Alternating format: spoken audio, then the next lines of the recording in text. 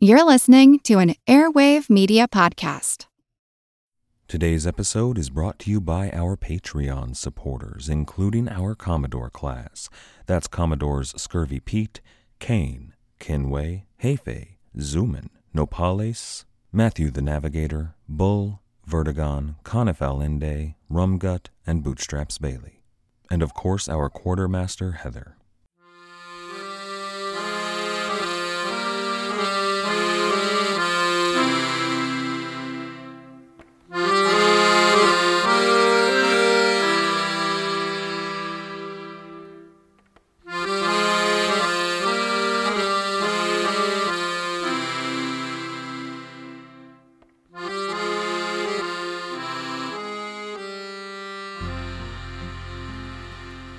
Avast, me hearties! Heave to and hoist the topsails, batten the hatches, bring her around to leeward. There do be a ship killer on the horizon, and I know do mean to be caught under the weather.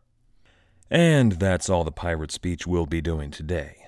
However, we do find ourselves with International Talk Like a Pirate Day on the horizon once again.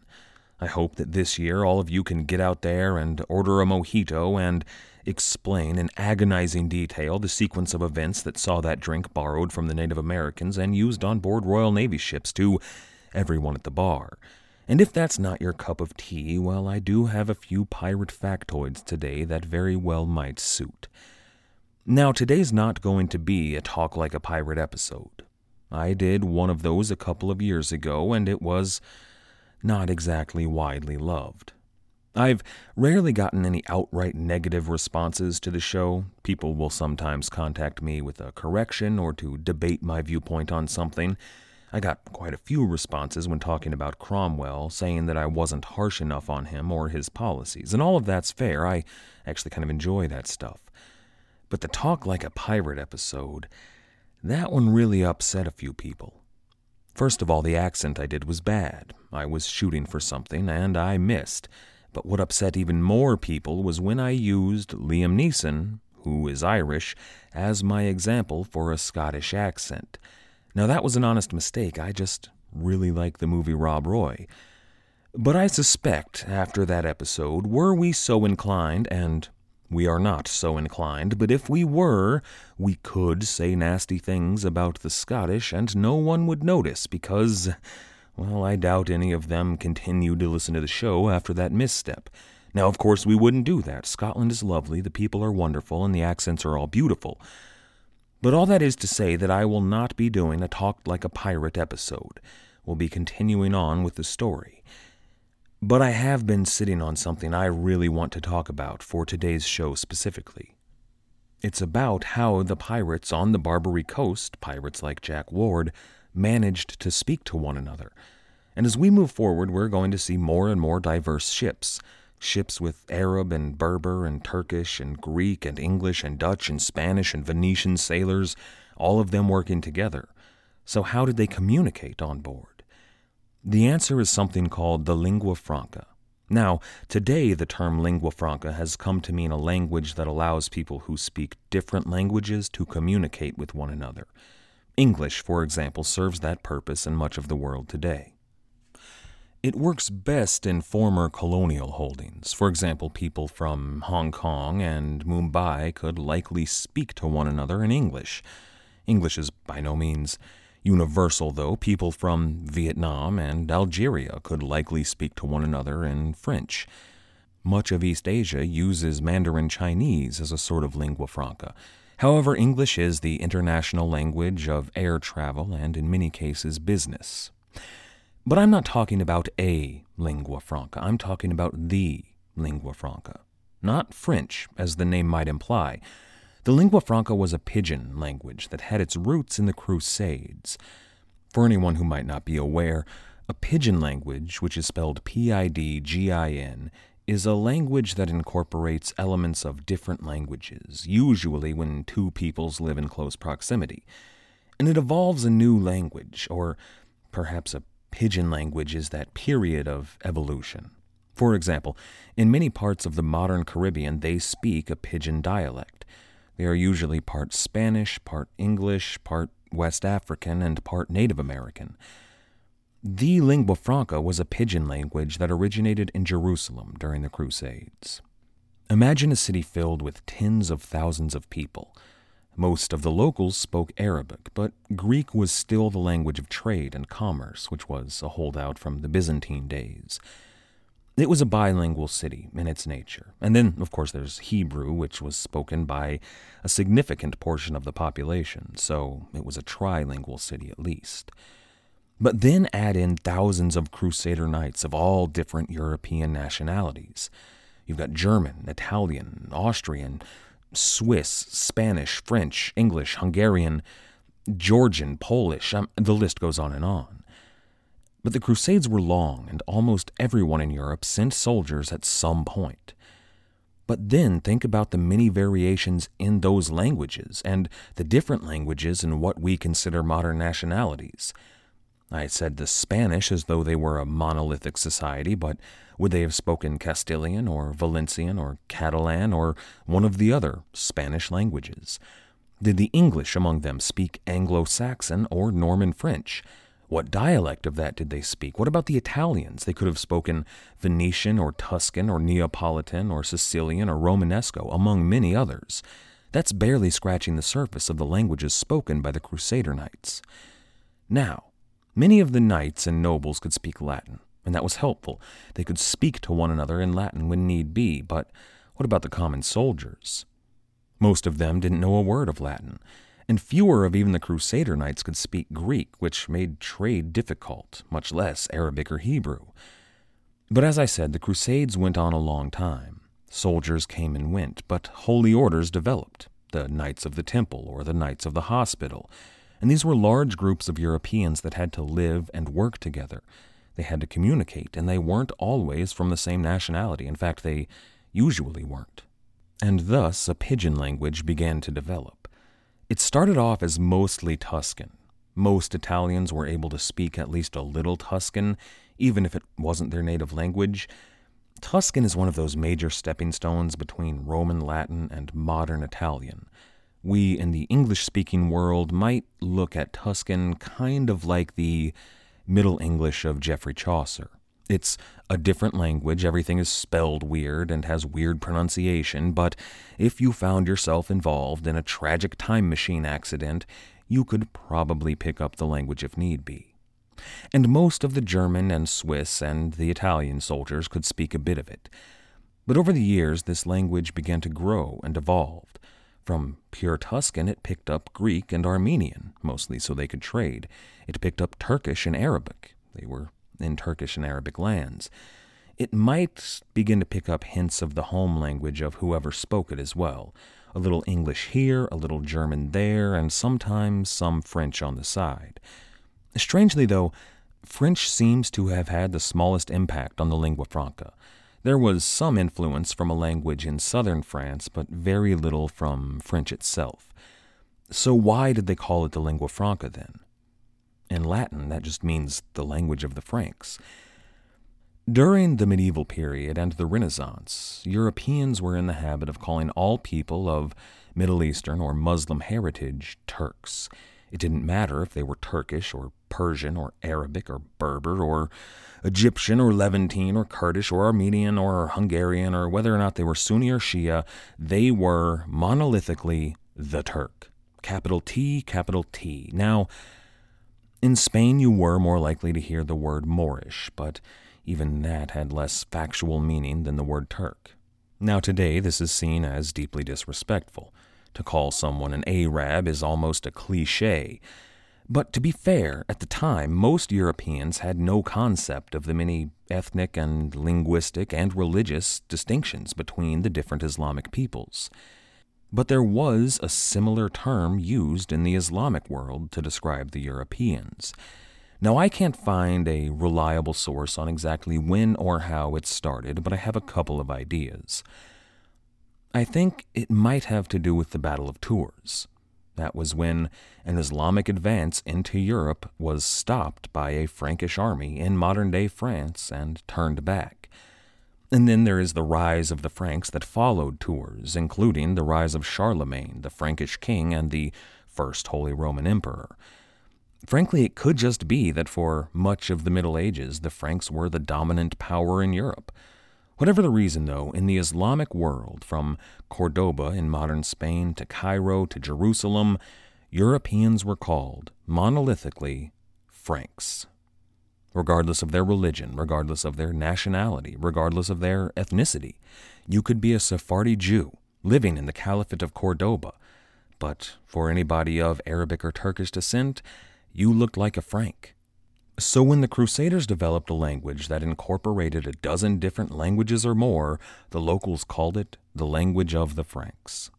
Most commonly, it was called the Lisan al-Ifrang, although it would pick up a different name later on. When this phrase was translated into Latin later on, the scholars called it the lingua franca.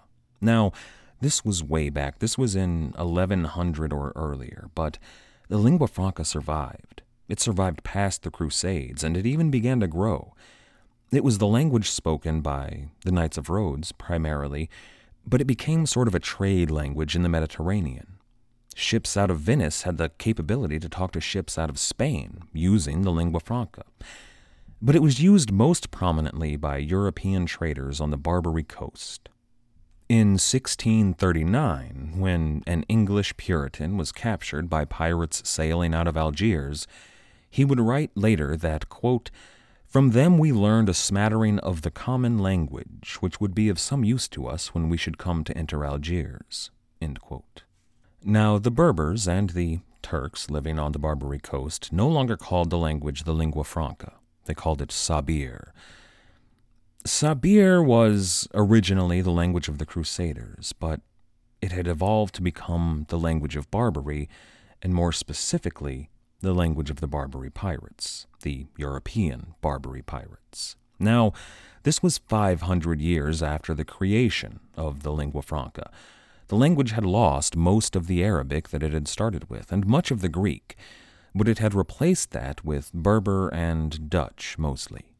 So, while I do love a bit of "Arr, Carolina's under the weather," I will make the case that in 1600, if you were to talk like a pirate, you would be speaking the Lisan al-Ifrang. Molière, the playwright, even wrote a bit of it into one of his plays. A character called the Mufti came on stage singing a song. The song went, in English, "If you know Sabir, you will reply. If you do not know, be silent, be silent. I am the Mufti. Who then are you?" And this was the moment that all the sailors in the crowd would shout out in the common tongue, in the lingua franca, whatever their answer was. And this was when the women in the crowd, I assume, would be so impressed with the show of worldly manliness that they swooned and fell into the men's arms, or at least that was what Molière hoped.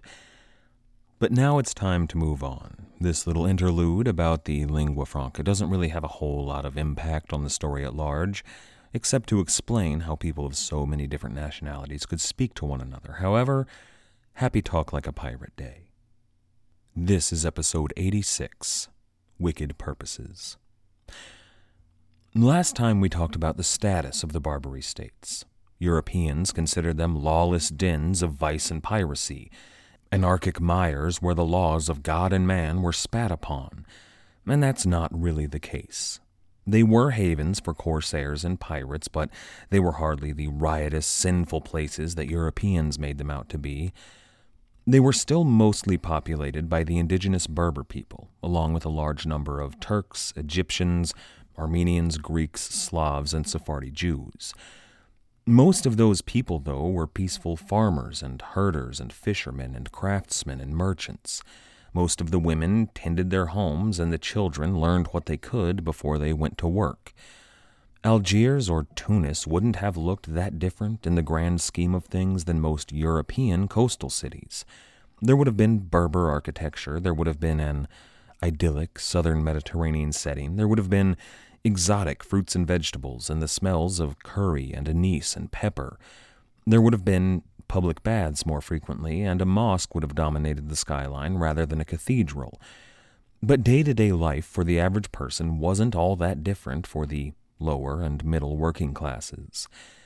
The primary difference here was a limited amount of self-determination and economic freedom. Take the England of James I as a counterpoint here. Before the English Civil War, the people had virtually no voice at all in England. Feudalism was on the wane, and there was a growing middle class, but if your father was a blacksmith, you were still legally obligated to be a blacksmith.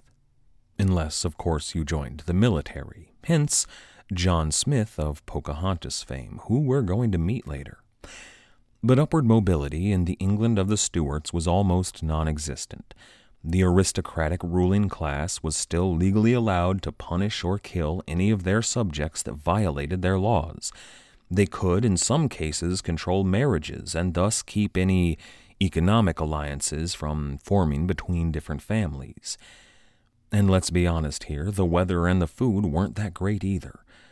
So which would you, a relatively cosmopolitan denizen of the modern world, prefer?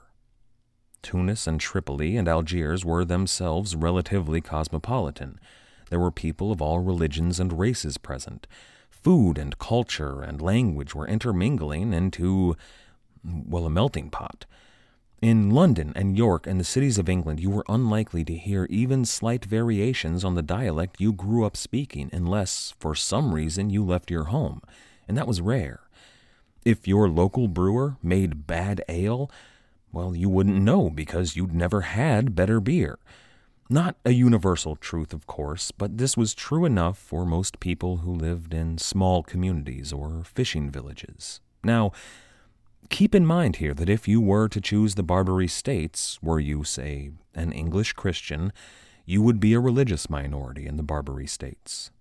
You would have restrictions placed upon you. You wouldn't speak the language, first of all.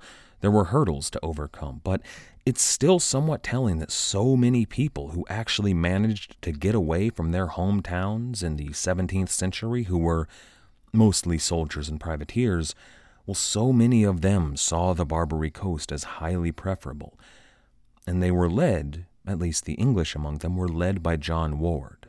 Now, John Ward wasn't the first European to make his way to the Barbary coast, not by a long shot. The Barbarossas themselves were Armenian and Greek. John Ward wasn't the first Christian corsair on the Barbary coast either. There were French Huguenot privateers that would spend a season or two working out of Algiers. They could earn enough to retire there. John Ward wasn't the first English privateer in Barbary. He wasn't even the first English pirate captain, a captain of a stolen European vessel, to operate out of Barbary. He was beaten to that honor at least by a man named Richard Gifford. Gifford was a gentleman adventurer with a letter of marque from Queen Elizabeth. He found the North African coast to be a better place for hunting than the English Channel, and he developed alliances with the rulers of Algiers. But he operated illegally in a time not of war and in waters that he should not have, so he was disowned by the crown and declared a pirate. But then he got into a bit of trouble in Algiers, so he fled the city and went to Tuscany, where he secured a meeting with the Duke. Now, the Duke of Tuscany was active against the pirates of Barbary, and he saw that Gifford had an intimate knowledge of Algiers and of the harbor there and the people. So the Duke commissioned Gifford for a mission. Gifford was to enter the bay at Algiers and to burn the entire fleet. And in the spring of 1605, Gifford set sail from Tuscany.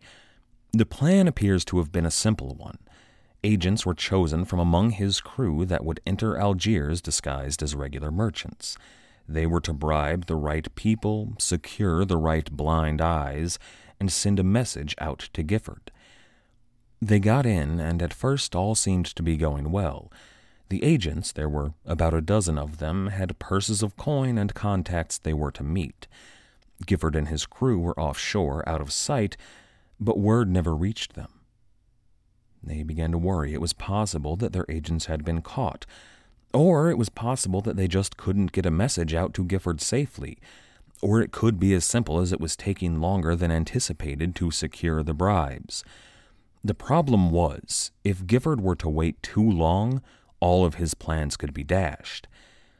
If his agents had in fact been captured, they might be in the midst of torture and spilling the beans right now. So Gifford was forced to act without proper knowledge of the situation, and that's never good. His ships made for the harbor mouth, at least nearby, and then boats filled with men and the implements for fire left the ships and rowed into the harbor. They got a few blazes started, and they were about to move on to more ships when all of a sudden the alarm was sounded. Men on board dozens of different ships that were at anchor there in the harbor jumped up and opened fire on Gifford and his men. It was a trap. The agents had been captured, and preparations were made to ambush his men there in the harbor. Several of them were killed in the fighting almost immediately, and Gifford only just managed to escape. Those 12 agents in Algiers, well, they were executed. But due to this failed raid, English people were in a bad favor in the city of Algiers. This was something that John Ward did not know.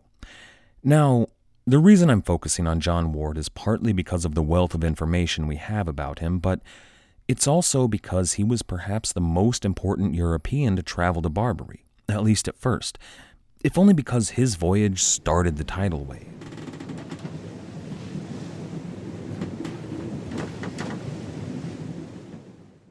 Everybody shush! William Shatner has something to say. Cat and Jethro, box of oddities. What do you do when the woman you love dies? Well, of course you dig her up and you live with her. Aww. The show examines weird things. There are plenty of old photographs from this time period of children out in the streets playing in and among the dead horse carcasses. Oh, I miss those days. Things used to be so much simpler. Cat and Jethro. Then there's the urine wheel, which sounds like a really bad game show. Thing done weird things. Cat and Jethro, box of oddities. That is really mysterious. Join Cat and Jethro Gilligan Toth for the strange, the bizarre, the unexpected, as they lift the lid and cautiously peer inside the Box of Oddities. The Webby Award-winning Box of Oddities podcast from Airwave Media. But after his crew captured that French vessel in the English Channel, they sailed back to England to pick up more crew. They picked up fishermen and smugglers in Cawsand, and then reportedly they went back to Portsmouth. They recruited even more men from the Navy that had been press-ganged into service to their pirate vessel. However, that's disputed. But whatever the case, he had a full crew when he sailed out of the Channel and southward. Now, at this point, John Ward was not the captain. He was the instigator of the whole affair. He was the man who convinced these privateers to turn pirate and convinced them to steal 2 different ships. But he wasn't the owner of the ship, and he wasn't a superior officer. Now, in Elizabeth's privateer navy, the letters of marque were made out to a specific person. Usually it was the owner of a ship, but if not, it was at least the captain. Sometimes the owners were rich investors back in England, but even so, the captain was the captain. But these new pirates were in a tricky situation. They were all former privateers, but they had all been on board Lion's Whelp, or another Royal Navy ship. There were different ranks among them, but there was no clear commander there. They had no royal letter of marque telling them who was a captain, and nobody owned the ship. They had stolen it. So they needed to name a captain, and decided the best way to do so was to hold a vote. This may be the oldest recorded account of a pirate ship electing their captain in all of world history. It may be the first time this ever happened. That's one of the most recognizable elements of pirates and piracy, and it may have begun right here. There are almost certainly exceptions, times when a ship lost their officers, or perhaps there was a mutiny and they decided to turn pirate and were forced to elect a captain. But not necessarily, and they weren't necessarily pirates, and there may not have been some instigating factor like death or mutiny to make that necessary. But right here, these pirates elected John Ward to lead them. First of all, he was older than most of the men. He was more experienced, and he had been a captain as a privateer. He was really the natural choice for leadership. Plus, he had plans. Europe was no longer welcoming to men of their trade, to privateers. They were never welcoming to pirates. But the war with Spain was on hold. King James had signed a peace, and the Netherlands had agreed to a 12-year truce that had effectively ended their war. So these men weren't needed in Europe any longer. They had nothing to turn to except for the lashes of the Royal Navy. But what were they to do? Once they had been free, sailing the high seas and earning their fortunes by capturing Spanish silver. They were men who didn't want to serve a king or the Navy. But Ward knew of another place that they could call home, a place that valued men with their skill set, a place that would allow them to enjoy their lives the way they wished. And not only that, but it was warm and the waters were clear and the food is spiced and filled with exotic fruit. And that doesn't even begin to mention the women, mysterious, dark-eyed lovelies who hide behind veils due to a beauty so intoxicating it might just drive a man to madness. And there were a number of exciting and exotic intoxicants available there as well. The crew was intrigued, and they agreed, so they sailed south. Now, they captured a small bark near the coast of France. They narrowly avoided the Spanish Coast Guard, and they put in on the Atlantic coast of Morocco. They arrived at a city named Salé, or Salé. The English pronounced it much like the name Sally. Now, Salé would go on to be a major player in Barbary piracy. It's just a few miles down the road from the city of Fez in Morocco, and that was the hometown of Samuel Palache. It was Salé that Palache used as his home base and his port of call. Now, we don't know if John Ward or any of his crew even knew of Samuel Palache, but Salé did have a reputation for piracy that they likely did know. This visit was only a brief stop, just long enough for the men to gather supplies and spend a bit of loot. They bought guns and wine and women, but Ward stopped there primarily for information. He needed to know where would be the best place to set up shop on the Barbary coast. The answer he got was always the same: Algiers. It was the home of Barbarossa, the home of Dragut and Murat Rais. It was the place for men of his profession. So after a few days, Ward set sail with his crew and sailed east through the Strait of Gibraltar toward Algiers. Now, everything he heard in Salé led him to expect a warm reception. Algiers had been recommended as a place that would accept them. But when they arrived, Ward sent a party ashore and they were immediately arrested. See, the Sultan of Algiers, the Pasha there, was still furious about Richard Giffard, another Englishman, who claimed friendship and attempted to burn his fleet. The Pasha believed that Ward was merely another one of these, another agent of the Tuscan Duke. Now, Ward was a persuasive fellow. He was 50-ish, bald, stout, white-haired, and unassuming, but he had the ability, the power, maybe, to talk others into doing the opposite of what they wanted to do.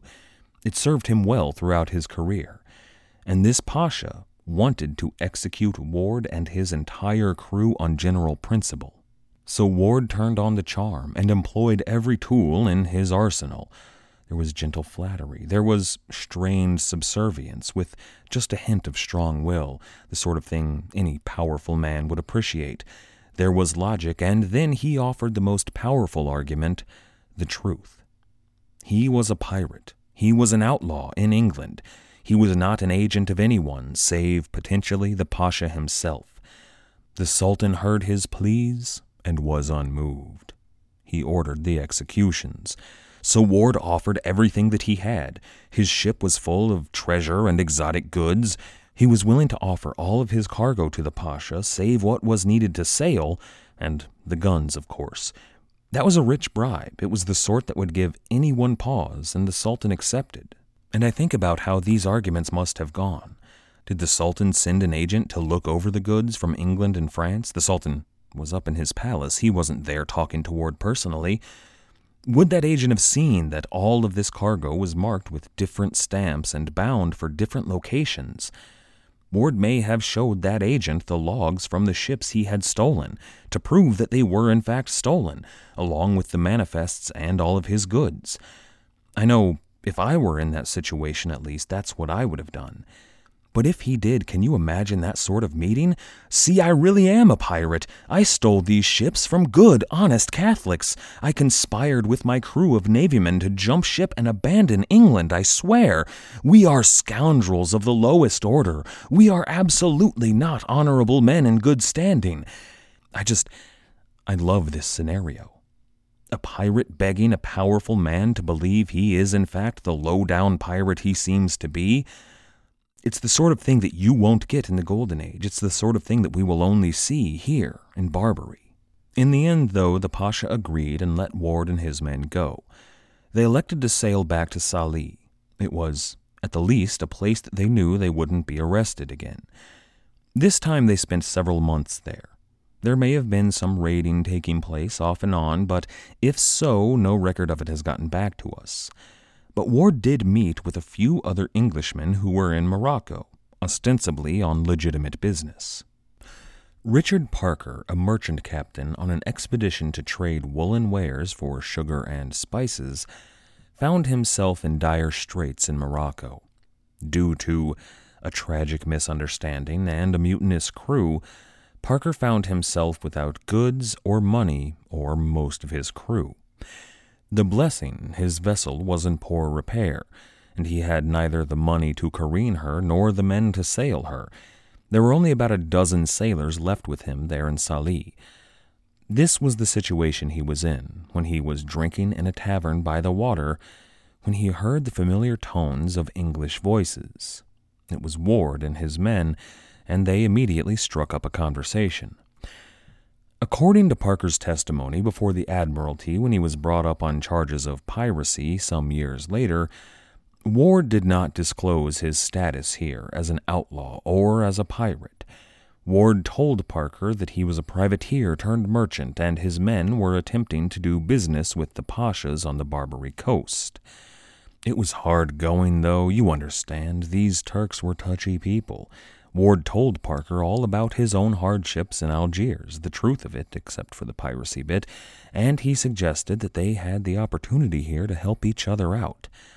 Ward had a fine ship with plenty of guns and space. She was large and in fine repair, but he'd been forced to use his goods as a bribe in Algiers, and he was short of men. Parker, though, had goods and men.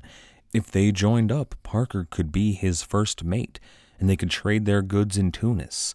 They could turn over a healthy profit, and Ward would see Parker and his men back in England in a few weeks' time. Now, personally, I think Parker was lying here. There is a scene in The Godfather Part 2 when a young Vito Corleone, played by Robert De Niro, was asked by an associate to hide some guns for him. That associate offered to pay back the favor with a very fine rug, a gift from one of his friends, he said. The associate takes Vito Corleone to his friend's home, but nobody's there, so he has to break in to get the rug. No big deal. It turns out to be a palatial mansion, and then, when a police officer comes to the door, the associate pulls out a pistol. And then, when the police officer leaves, they roll up the rug and walk away. Now, Vito Corleone may not have known 100% that his associate was a criminal, but the evidence became pretty clear. Would any judge have accepted this story? Would he have accepted that I just didn't know? So when Richard Parker goes down to the wharf and sees John Ward's ship, a fine 150-ton, 20-gun warship with guns from at least 3 nations that had been parsed down for speed and filled with filthy scoundrels, shouldn't he have begun to suspect something fishy was up here? Now, even if he did, he didn't really have a lot of choice.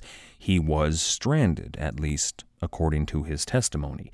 But one way or another, he agreed to join up. He scuttled his ship and he transferred all of the cargo and guns and tackle. Ward had 2 ships here. He had the French prize and then that bark he had taken just a few weeks earlier. Now, most of the tackle from the Blessing, from Parker's ship, went on board the smaller bark, and Parker was actually given command of that vessel with all of his crew and a few of Ward's men. But if Richard Parker legitimately believed that he and his men were on a merchant vessel, he was in for a rude awakening. They headed out of Sallee, northeast, for the Pillars of Hercules and the Strait of Gibraltar, when Ward happened upon a Dutch flyboat. Now, a flyboat is a flat-bottomed trader that is best suited for coastal waters, but can hold her own on the sea. She was unarmed and riding low in the water, which meant she was filled with cargo. Parker, according to his story, was shocked when the French ship, captained by John Ward, overtook the Dutch flyboat. He was even more appalled when she fired off a volley and captured the Dutch ship.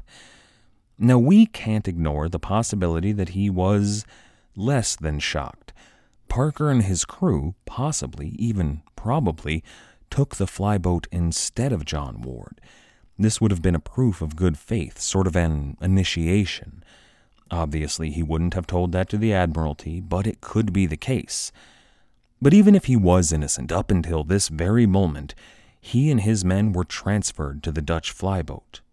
He was now, on some level, complicit in this piracy.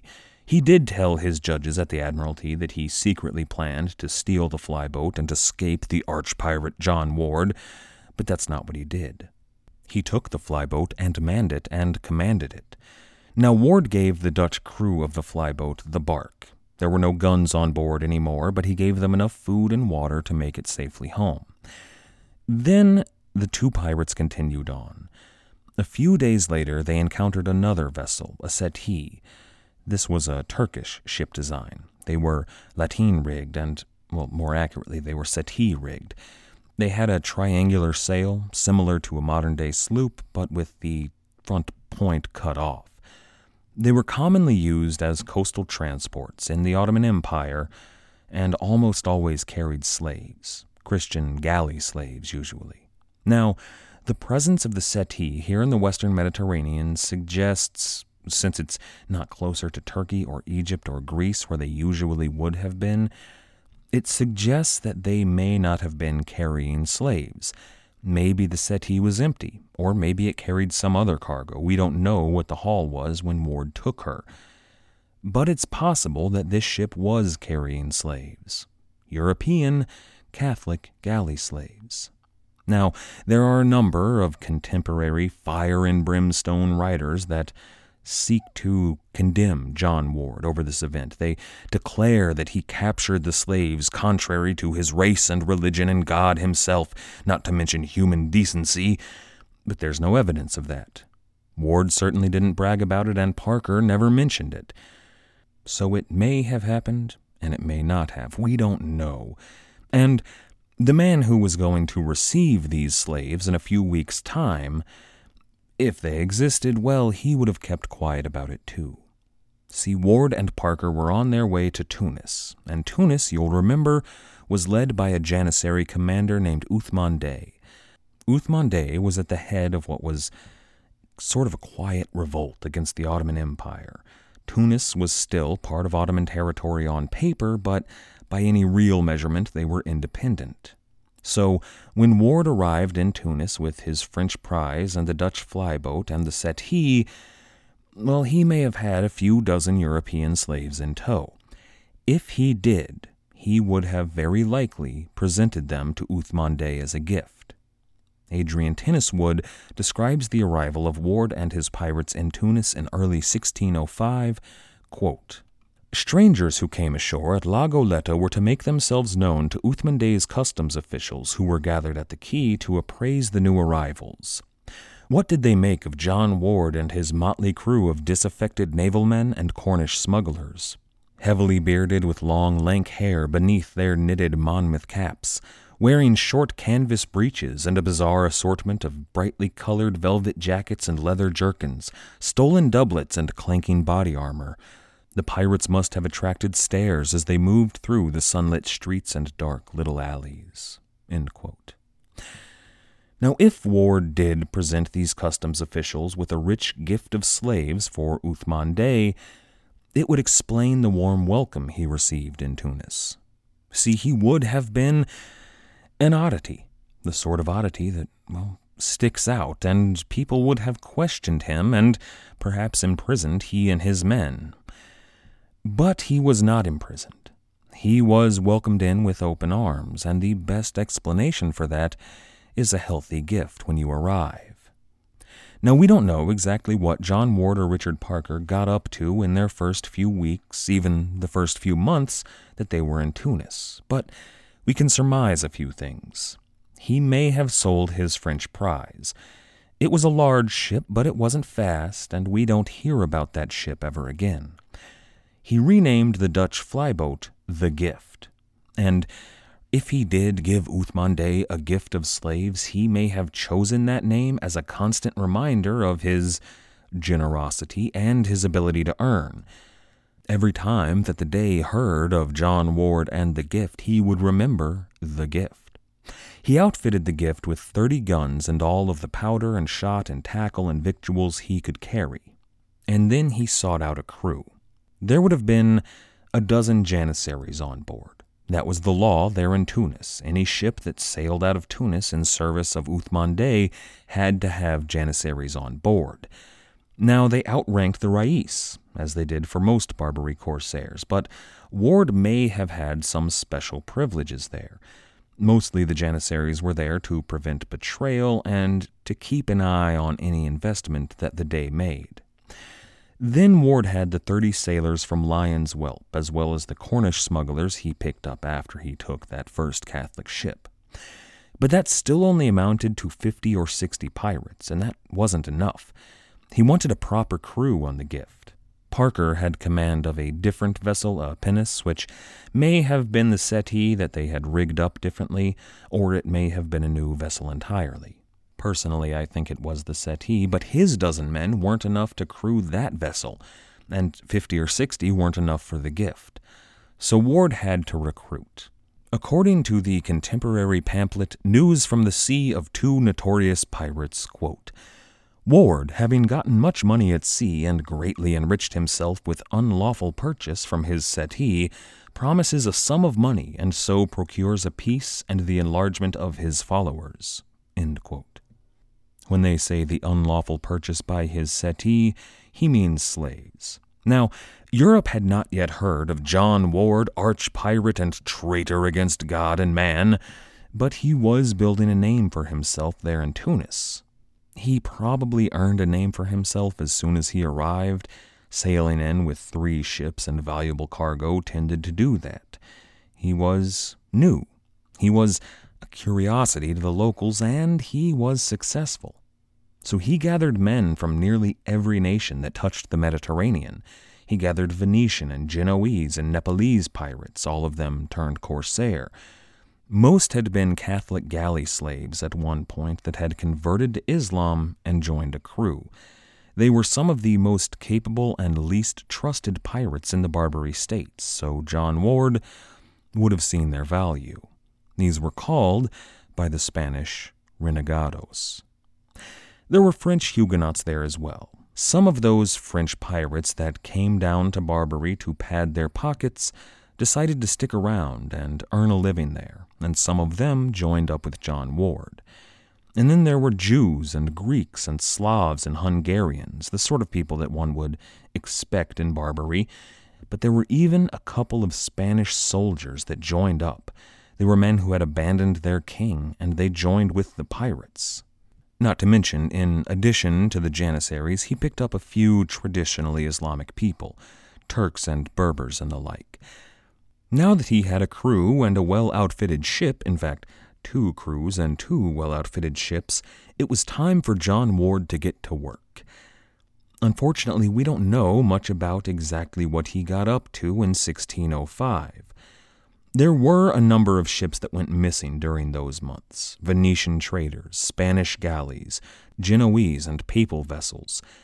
And that might have been more than was expected by the usual run of Barbary piracy, but nothing so out of the ordinary that it caused any real concern in Europe. Some of the Mediterranean powers may have upped their coast guards, but they didn't think that anything out of the ordinary was happening. What we do know about John Ward's early days there in Tunis involves the Dey, Othman Bey. We can assume that Ward engaged in piracy and brought a substantial amount of it back to the Dey. When historians say that piracy was the state industry in Tunis or Algiers, that's true. Ships and cargo and wool and silver were certainly part of that, things that we traditionally associate with pirates. But it was the slaves that made piracy in the Mediterranean truly profitable. And the slave trade in these cities was, well, in 1600 it was less active than it had been when Barbarossa and Dragut were running the show. But over the next few years it was going to explode. In large measure, that was thanks to John Ward and the European pirates that facilitated it. But whether he was on board a ship or simply sending his ships out to do his bidding, John Ward worked his way into Uthmandaye's good graces. That pamphlet mentions that Uthmandaye, quote, held share with Ward in all his voyages, prizes, and shippings, and was his only supporter in all his designs, end quote. That's not an unusual relationship. That's essentially a privateer relationship. But Uthmandaye took that a step further. He gave John Ward responsibilities beyond any typical corsair. John Ward was installed on the Council of Corsair Captains. That means that the Dey trusted him enough to give him some legislative power. And that's a rare distinction for a Christian. Now, John Ward might not have been much of a Christian. I don't know that he went to church, and I do know that he violated more than a few commandments, but he was a European, and not a Jewish European, so that means he had limited rights, the limited rights of a Christian. He could own a ship, but no land. Uthmandaye actually helped him overcome this. The Dey installed Ward at the home of Tunis's treasurer, and when I say his home, I mean that John Ward was given spacious lodgings at the most heavily guarded fortress in the city. It was the treasury, and it was filled with treasure. John Ward wasn't just a guest here, though. He was appointed as sort of a vice-treasurer in Tunis. He was left in charge of overseeing operations when the regular treasurer left. Now, this might just have been because so much of the treasure inside the fortress belonged to John Ward. See, he almost immediately became Tunis's top earner. And the reason for that is simple. It's because he was white. Whenever a Venetian ship or a Spanish ship saw a galley full of Moors bearing down on them, they would open fire and run at top speed. They knew that they were pirates up to no good and that they were there to make them slaves. But when they saw a Dutch ship, a flyboat, with a bunch of Northern Europeans aboard, they would stop to say hello, at least early in Ward's career.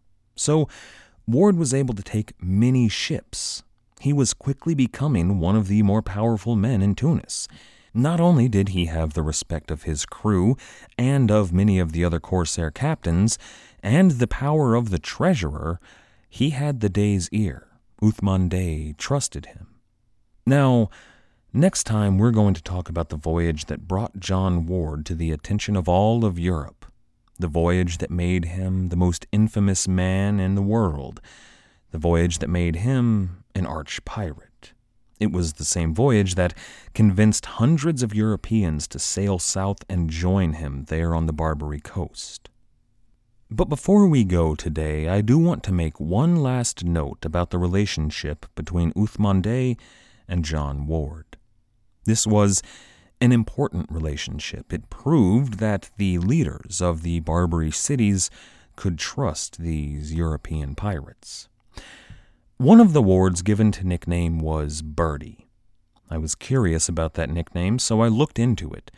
It was based on a nickname that Uthmandaye gave to him. See, John Ward was born John. The name on his letter of marque signed by Queen Elizabeth was John. The name on the naval register of the Lion's Whelp was John, but those were official documents. Day to day, he went by the name Jack Ward. Now, according to legend, Jack Ward had a tattoo. It was a common tattoo for English mariners. On the wrist, a small swallow. The swallow was well known in England for traveling great distances, though African swallows are non-migratory. But a single swallow tattoo on one of the wrists was a mark in the Royal Navy that you had traveled 5,000 nautical miles by ship. And the second was added when you traveled another 5,000 nautical miles. Now, these tattoos would become much more popular later on. They weren't really well known quite yet. They weren't a thing in England, but they were among the native peoples in the West and East Indies. So it's unlikely that in reality, John Ward had one of these tattoos, at least so far in our story, but it's not impossible. He may have traveled to the East Indies at some point, or he may have been on board a ship with someone who had. But legend tells us of this tattoo, the swallow tattoo on his wrist. But the Dey, Uthman Dey, saw this and he was delighted by it. It was a beautiful piece of artistry on the skin. It was rare and exotic, not the sort of thing seen in Tunis. Now, the Dey wasn't familiar with the swallow. He'd never seen one before. But he was very familiar with another bird that was common in North Africa, the sparrow. So he gave the pirate a nickname. In Turkish, it meant sparrow, and in that pidgin language, that means that all of the crew of the Gift under him called John Ward their commander, Captain Jack Sparrow. I'd like to thank everyone for listening. I'd like to thank everyone as well who has helped to support the show. Everybody who has given us a shout-out on social media, everybody who has recommended us to your friends or family, everybody who has given us a rating or review at iTunes or wherever it is you listen to the show, and everybody who has signed up to become a patron on Patreon. A special shout-out this week to our newest patrons, Matthew Goodwin, Patrick84, Steve Googs, Jennifer, Samantha, and Carol. And we recently hit a milestone. The Patreon has been open for just over 2 years, and it's made this show possible. So a special shout-out to everyone that has been with us since the beginning. People like Barton, Bill, Brad, Garrett, Grindelish Dawn Treader, and of course the History of Westeros. And without all of you, we couldn't do this, so thank you. Our theme music was, as always, The Old Captain by the fantastic band Brillig. If you haven't checked them out yet, you certainly need to do so. You can find them at brillig.com.au. That's brillig.com.au. After you're done over there, why not check out our website at piratehistorypodcast.com, which has recently undergone a revamp, and you should definitely go and check it out. Or you can get in touch with us on Twitter, SoundCloud, or YouTube. As always, and most importantly, thank you for listening.